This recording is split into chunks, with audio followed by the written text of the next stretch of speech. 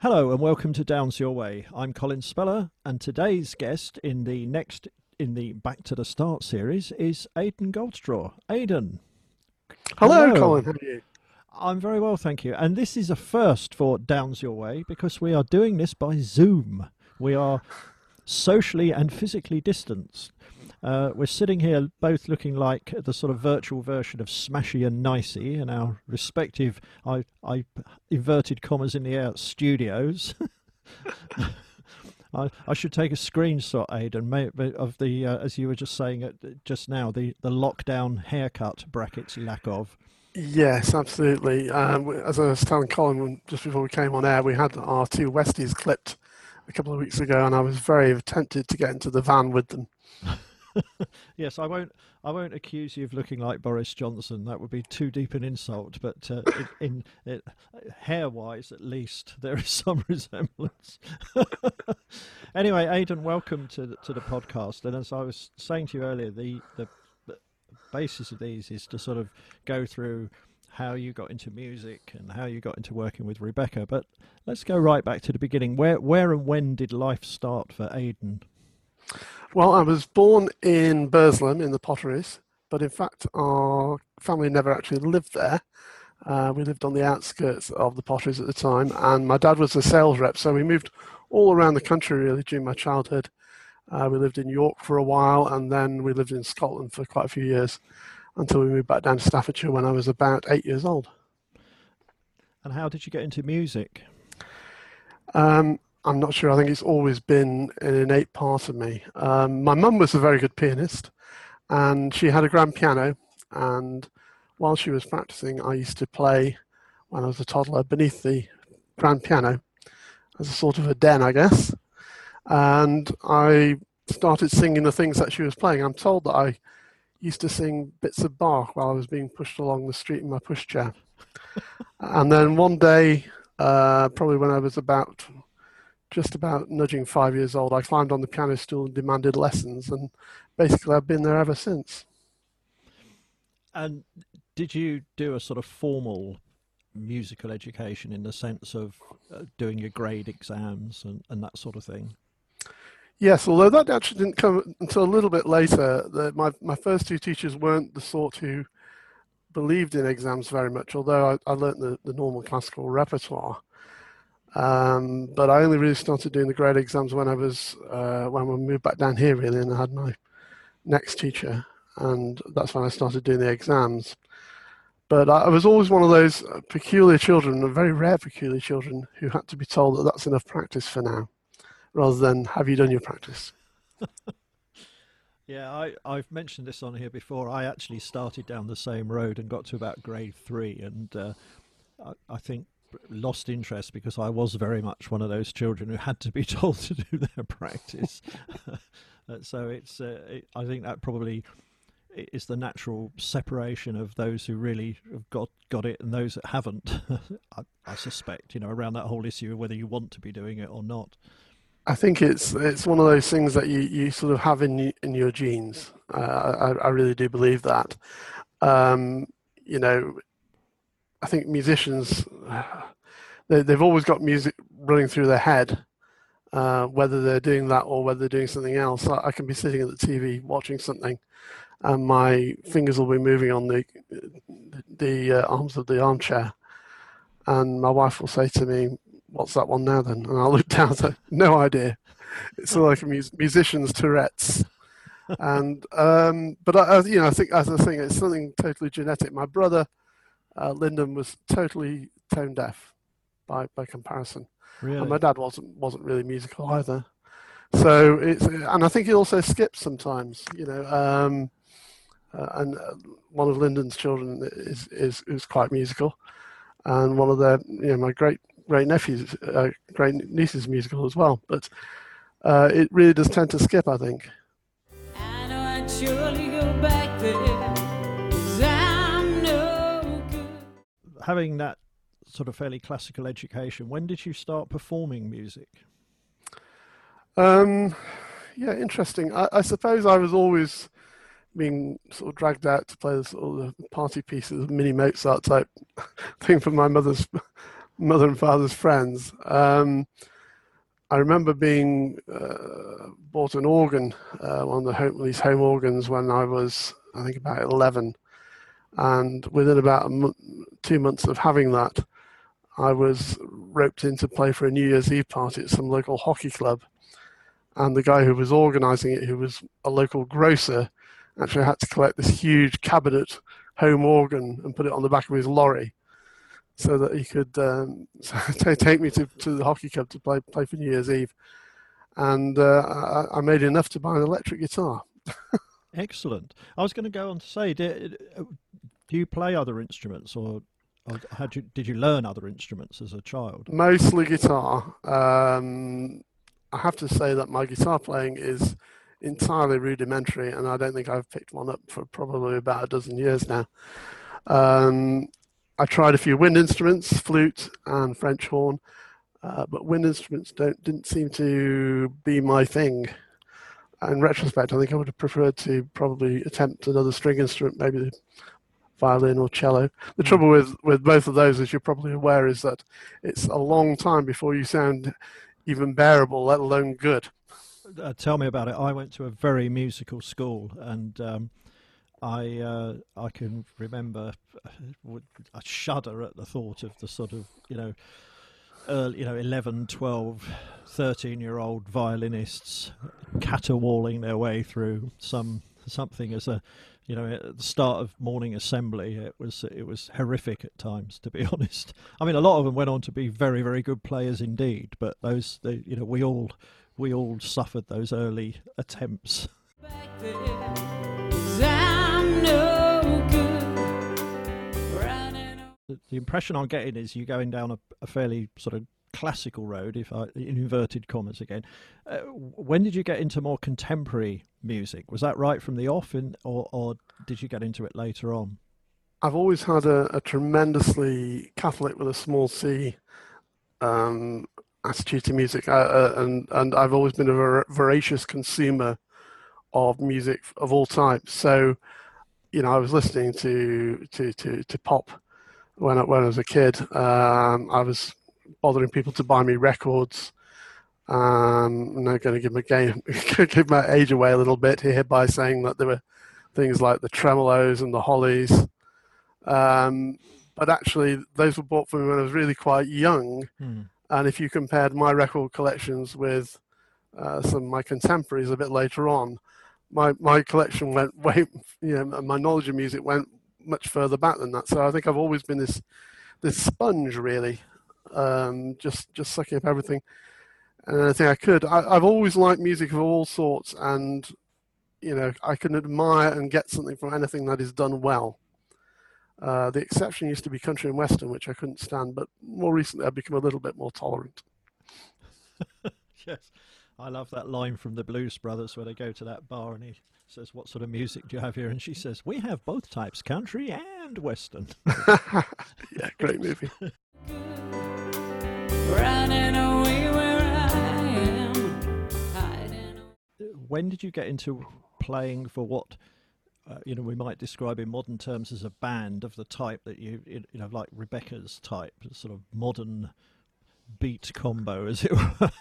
Yeah, well, my music teacher, my piano teacher, who I had when I came back down to Staffordshire, a guy called Alan Hayes, who I'm still very good friends with, he exposed me to a lot of prog rock.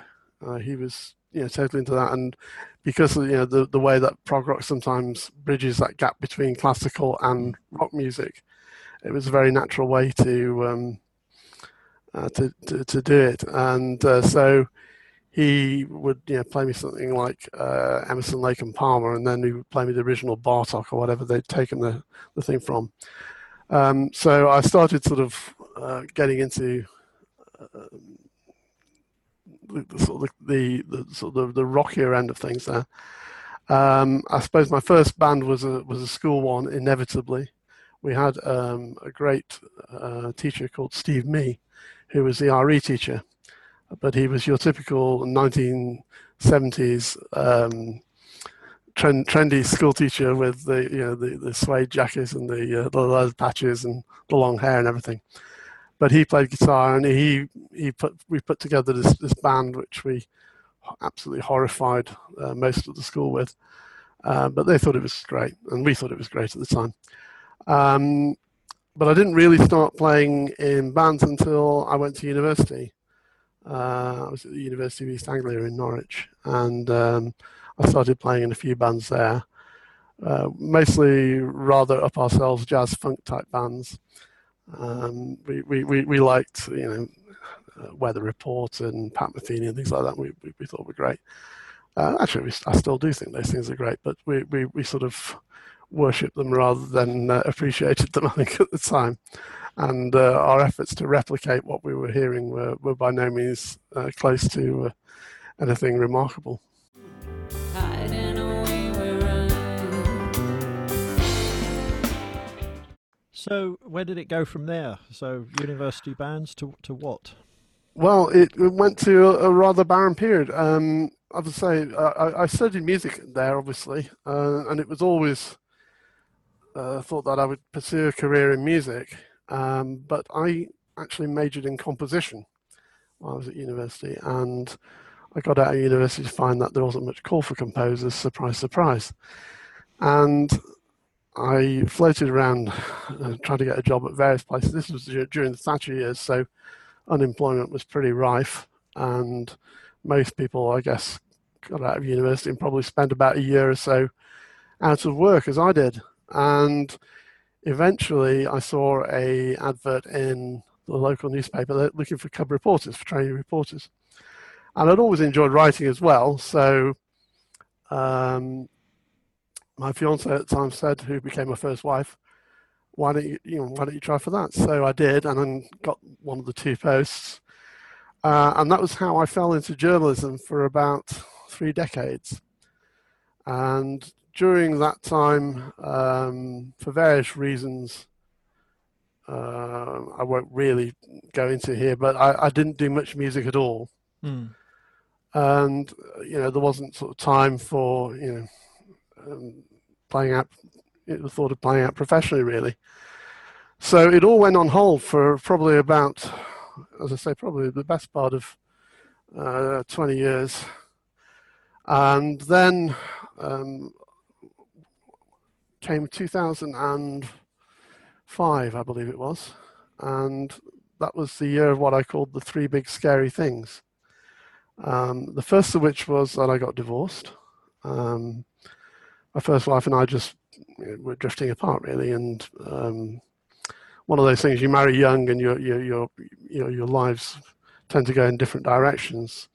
We're still very good friends, I have to say, so there's no acrimony about it. But I also met back up with Vicky, who I'd known since primary school. We used to walk down to school together in the village where we lived in Staffordshire.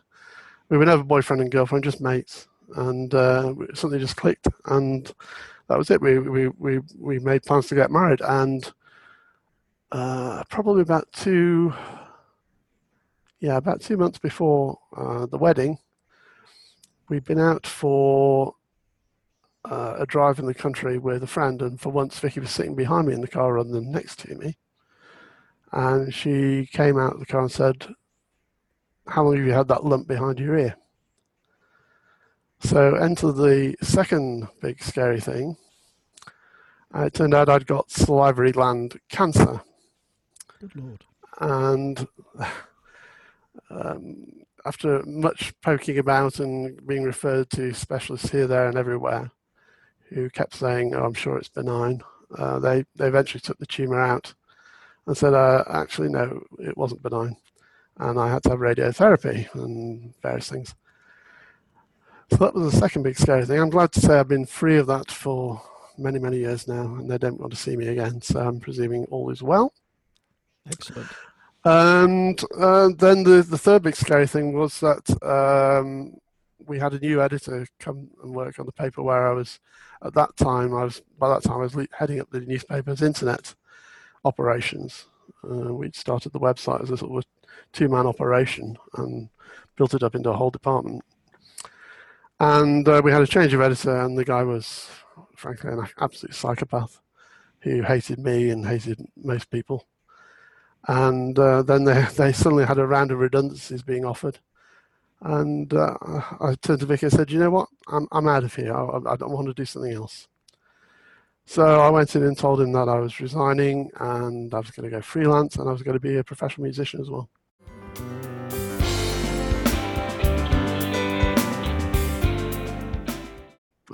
By that time, I'd started doing a few solo piano gigs, mostly for weddings. I put a little website up, and I remember the first booking that came in was probably about 4 days after I put the website up, and it was a guy from American Express Gold Card Concierge Service, and he said, I have a stockbroker near Manchester who wants a pianist for their Christmas party. This was December, as you might guess. Mm-hmm. And can you go and do it? I said, yes, that's fine. And I said, do I need to take a piano with me? He said, no, he's got a grand piano. I thought, okay. So I rolled up at this place. It was a place called Mere, just sort of just near the A56.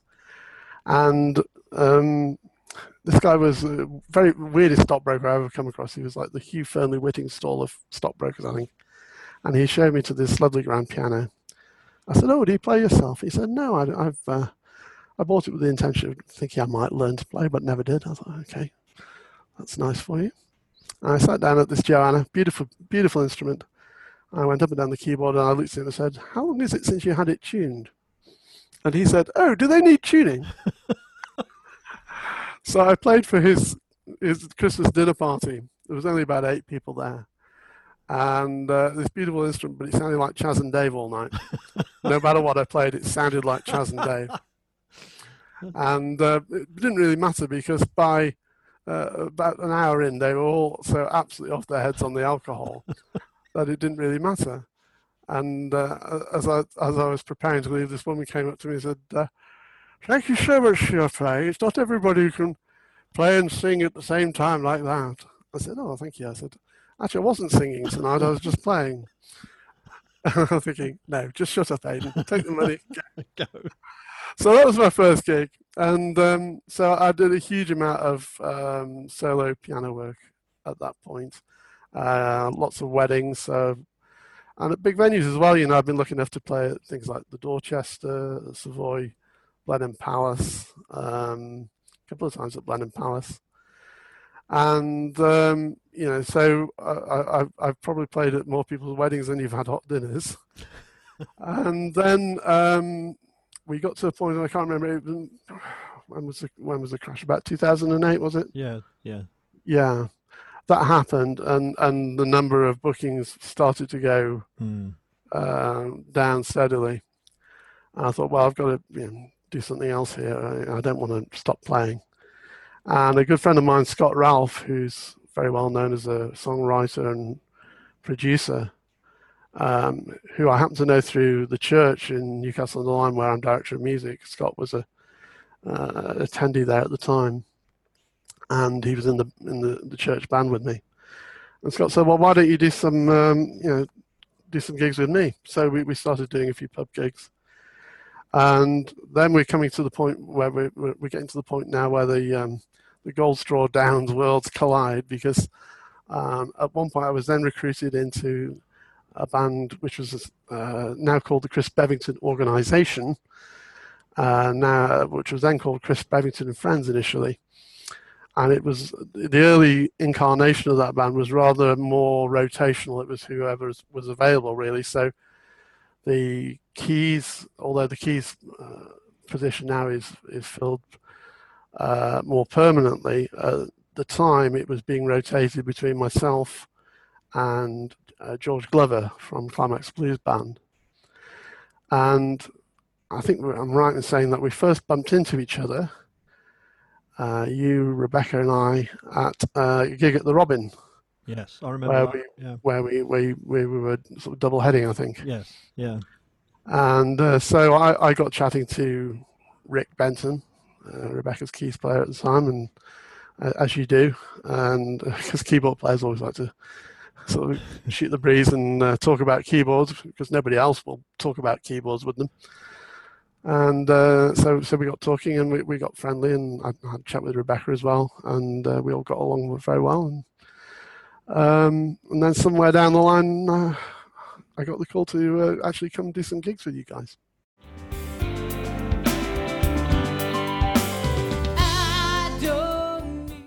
Massive amount to sort of unpack in that story. Your career as a journalist, I mean, that would be worth several podcasts on its own, I'm sure, as I know from a little bit of personal experience, but also a very good friend who cut his teeth as a journalist on local newspapers, again through that sort of difficult period of change and consolidation, and which almost certainly led to the changes that you made. It's a very interesting world, isn't it? In featured particularly in that Ricky Gervais Afterlife series most recently. I don't know whether you've seen that, but that's centred on a character who works for a local paper. No, I haven't. I must check that out. Regional journalism is one of those things which the face of it has changed totally over the last few years, to the point that really it almost doesn't exist, which is really a big shame. When my first big paper was the Express and Star in Wolverhampton, and I went there initially as a sub-editor, which those are the people, for people who don't know, those sub-editors are people who read through the copy, correct it, rewrite it, trim it for length, design the page layouts, write the headlines, things like that. You're totally involved in the production side. And when I joined the Express and Star, I think we were doing with the Shropshire Star, we were doing a combined daily circulation of close to 250,000. Blimey. 250,000, and we were doing, I think, I'm right in saying, 12 editions a day of the Express and Star. So it taught me to be very quick because you had deadlines constantly coming up on pages throughout the day. It was just totally relentless. So you either sank or swam with it. But it taught me to be very quick. And when I moved into going freelance, and after I resigned from the paper in 2005, I did a few freelance shifts at places like the Sentinel in Stoke, and they were always amazed at just how quick I was. In fact, somebody gave me the name the Copy Hoover, because you could. There's somebody say, "Oh, I've got this page here, so I'll give it to the Copy Hoover." But that's, you just learn to be quick and accurate, and that's the skill you learn. So I can turn copy around very, very quickly, and it's still one of those skills I still have. But the commitment to covering the local scene now in newspapers is paper thin. It's almost not there anymore, and I fear that really, probably another decade, we may see most of these newspapers close altogether, because I don't see how they can survive, really. No, it's sad in many ways, but I suppose it's an inevitable byproduct of the growth of the internet, really, isn't it? And the availability of information, and also the sort of cost base. I mean, I lived in some wild and woolly places where the local newspaper, back in the day, was everything. My favourite local newspaper was the Rutland and Stamford Mercury, which claimed to be Britain's oldest newspaper, and its stock in trade was to find a local angle for almost anything. And one of its best ever headlines, there was a major national news story of a murder case in Luton, and it carried the headline one week which said, "Murdered Luton woman lived next door to ex-Stamford man." Yes, the relentless search for the local angle. Relentless search for the local angle. And my other favourite story from local news is from my friend who worked in a couple of papers, one in Derbyshire and one in Northamptonshire. He worked for an editor whose favourite line was, "Oh, that's far too good to check." You better run with that, lad. That's far too good to check. So, are you still involved in journalism today? Yes, on a rather different level. What I've been doing for the last 15 years really has been largely focused on specialized trade magazines, the sort of thing that you see at the end of Have I Got News for You, basically. Although I haven't got as low as Roundabout News or anything like that yet. I spent probably the best part of, well, more than a decade editing a magazine called Promotional Product Distributor. Try saying that with your teeth in. And that was aimed at the promotional industry, the people who put logos on things and stress relievers and pencils and everything you can brand, basically. Band merchandise. Yeah, band merchandise. Yeah, absolutely. And then from that I actually got a referral to do another magazine which I'm still involved with, which is Openings. And Openings is the trade journal of the British Blinds and Shutters Association. Again, another one. I'm glad you added that qualification after opening with that title, if you'll pardon. Yes. So I've been doing that for must be on about the sixth or seventh year of doing that one, and that's the one I still do. I do a bit of PR for people, writing copy for them and stuff like that. I do a few websites because the internet. He was talking about the internet being the downfall of local journalism. Well, I would have to put my hand up to being complicit in that in a way, because I was an early adopter of the internet in the days where you paid somebody called Demon Internet £10 a month, and they would give you this DOS program, which you would dial up with, and it would go, and it would download your email, and then you would disconnect. You would read your email, you would write all your replies, and then you would connect up again and upload it all. Yeah. And you could fire up, I remember, a program called Mosaic, which was the first web browser, and there were about 10 websites, and they were all got this dull grey background, and they were all sort of very heavily academic. So you didn't bother after you'd had a look at it once. And so this was sort of known at work, I guess, and somebody said, oh, he knows something about the internet, when they were saying, well, we should do a website. So I was confined into this office, but we built up, from the ground upwards. We built expressandstar.com as it became, from ground zero up to around about 7 million page views a month, something like that. And that was really the time when it was a classic case of newspapers missing the boat because of their fetish about print, really. Mm-hmm. Had they seen the way things were going, they could have easily cornered the market at that point in such things as homes, cars and stuff like that, which they already had the market in anyway. And they didn't. Largely because we had, we had a managing director who memorably once said to me, "Oh, the internet it's like CB radio; it'll all be over in 6 months." Yeah, I don't think he's on the speaking circuit anymore. But that was what you came up against. You came up against people who had always been on the print side and felt very territorial, and so they wanted to minimize your impact. But what they were actually doing was writing their own death notice, really. Yeah, it's very sad. I don't think so.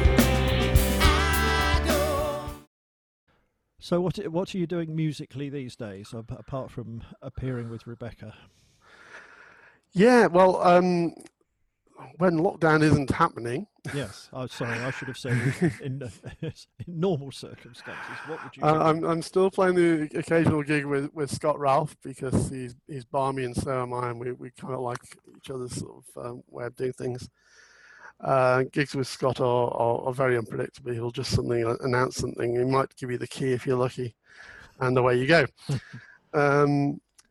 But the main focus of my musical activity in the past year or so has been the formation of a band called Both Sides Now, and we play the music of Joni Mitchell. I've been a huge fan of Joni Mitchell ever since I was at university, really. That really was the soundtrack to my university years. And I've always had this idea that I really wanted to form a band, not quite a tribute band, because we don't sort of try to totally ape the arrangements and note for note and things like that. But it's one of those things I've always really wanted to do. And then about 4 years earlier, I went into a pub and somebody was playing a jazz set there, and they had a singer at the front called Sarah Miller. Sarah I had been aware of for some time as sort of friends of friends, but we never actually never actually met. And I took her to a dark corner of the pub and propositioned her, really, as Sarah will tell you, and said, I don't know if you fancy this, but I've always wanted to do a Joni Mitchell tribute. And she said, yes, so have I. And that was the seed of that idea. And it took a while for us to bring it to fruition. I think it's one of those things we talked about for about a year. And then we did a couple of gigs as a duo, and then realized that if we really wanted to take it to the next level, we were going to have to recruit a band. And that's when you start looking quite hard and long at who you can recruit, because if you think of the caliber of musicians that Joni Mitchell had working with her, you have to have some incredibly good musicians to even get close to what they were doing. If you think of just the bass player's position, for example, you've got to have Jaco Pastorius. So it took us a while to recruit the right people, but we were lucky enough to get some really good players, to the point where, I am the total duffer in the band, really. People start up playing and I'm sort of, oh really, you can do that? So we've been touring that show around regional theatres for about a year and a bit, and we're due to really push in with our 2020 plans when all the wheels fell off, as I'm sure you're all too familiar with, Colin. Yeah. Well, it's a very sad situation, but assuming that we do get back to something like normal, you'll be striking ahead with that again, will you? Absolutely, yeah. I mean, it's one of those things we've really enjoyed putting it together. Every time we come together and play, we have just such tremendous fun. And as I say, I'm just so in awe of the tremendous musicians we have with us, that it's one of those things that I can't not continue with, really. So we have a gig planned for October, but I doubt, to be honest, whether that's going to go ahead. If I'm realistic, I don't expect us to be back on the road until 2021. No, I think that's a fair assessment. We were talking to somebody the other day who said that in terms of promoting gigs, his insurer has told him he will not get insurance cover until 2021. So that's quite a salutary statement, really. During the lockdown period, though, you've also been doing some online stuff. Tell us a little bit about that. Yeah, well, as I say, felt a bit like going back to my roots, because it's been a while since I've done a few solo piano gigs, really. I have done the odd wedding, but since I started working with Scott and with Chris, and then with Both Sides Now, it's not something I've pursued as aggressively, I suppose, because it's still quite a saturated market, and it can be a stressful thing to work on the wedding circuit, because you have a very demanding brides, shall we say, for one thing. And as I say, it's a very competitive market. So I've done a few things like that, but not a huge amount. So it's been some time since I did some solo piano gigs. So I thought, well, perhaps I could do something along those lines, just to sort of entertain people and brighten up a dull evening. And very fortuitously, I'd at the end of last year, I bought a huge amount of video gear with the idea of making promotional stuff both for myself and for both sides now, etc., and learned how to use it. And so I was very quick to be able to get up a proper live streaming setup here. You can probably see the camera tripod behind me. And every Thursday night, 7:30 on Facebook, I've been doing an hour of tunes, just solo piano tunes, playing everything from this Supertramp to who else? Anybody really? Prince, Alicia Keys, Pink Floyd. They've been getting piano renditions of everything. So those have proven quite popular. But it's sort of like a shared cocktail hour almost. You know, that people get a glass of wine and and just gather around and put me on the television. So, excellent. And is that just on Facebook, or do you do it on YouTube as well? Well, I was doing Sunday nights on YouTube originally. I was doing Thursday nights on Facebook, Sunday night on YouTube. But the YouTube one didn't have that much of a following for some reason. It seemed to divide people, and maybe it wasn't the right time of the day, I don't know, or the right time of the week. So what I have been doing recently, I've done the Thursday night show live on Facebook, and then been uploading the live stream for people to enjoy afterwards onto the YouTube channel. I'll put a link to your YouTube channel on the notes below the podcast. Aidan, that's been superb. Thank you very much indeed. No problem. I'm thoroughly enjoyed that chat, and we look forward to a return to normal times and to seeing you again on stage with Rebecca. Who knows when that will be? I think we both agree you're probably looking for 2021. When in 2021 is a matter probably for a podcast in its own right, but whenever it is, we very much look forward to it. Looking forward to seeing you again soon, and thank you very much indeed for talking to us today. No problem, Colin. I think we just need to get the crystal ball out, don't we? But it's always a great pleasure to play with you guys, and to meet you again, and to get on stage with you. I always have tremendous fun working with Rebecca, and I look forward to doing so in the future. Second that very much. Thanks, Aidan. Thank you. Even at home, I remember the pain I would feel there alone. That just took me. Thank you for listening to Downs Your Way. As usual, there is a merchandise discount code for use in our online shop.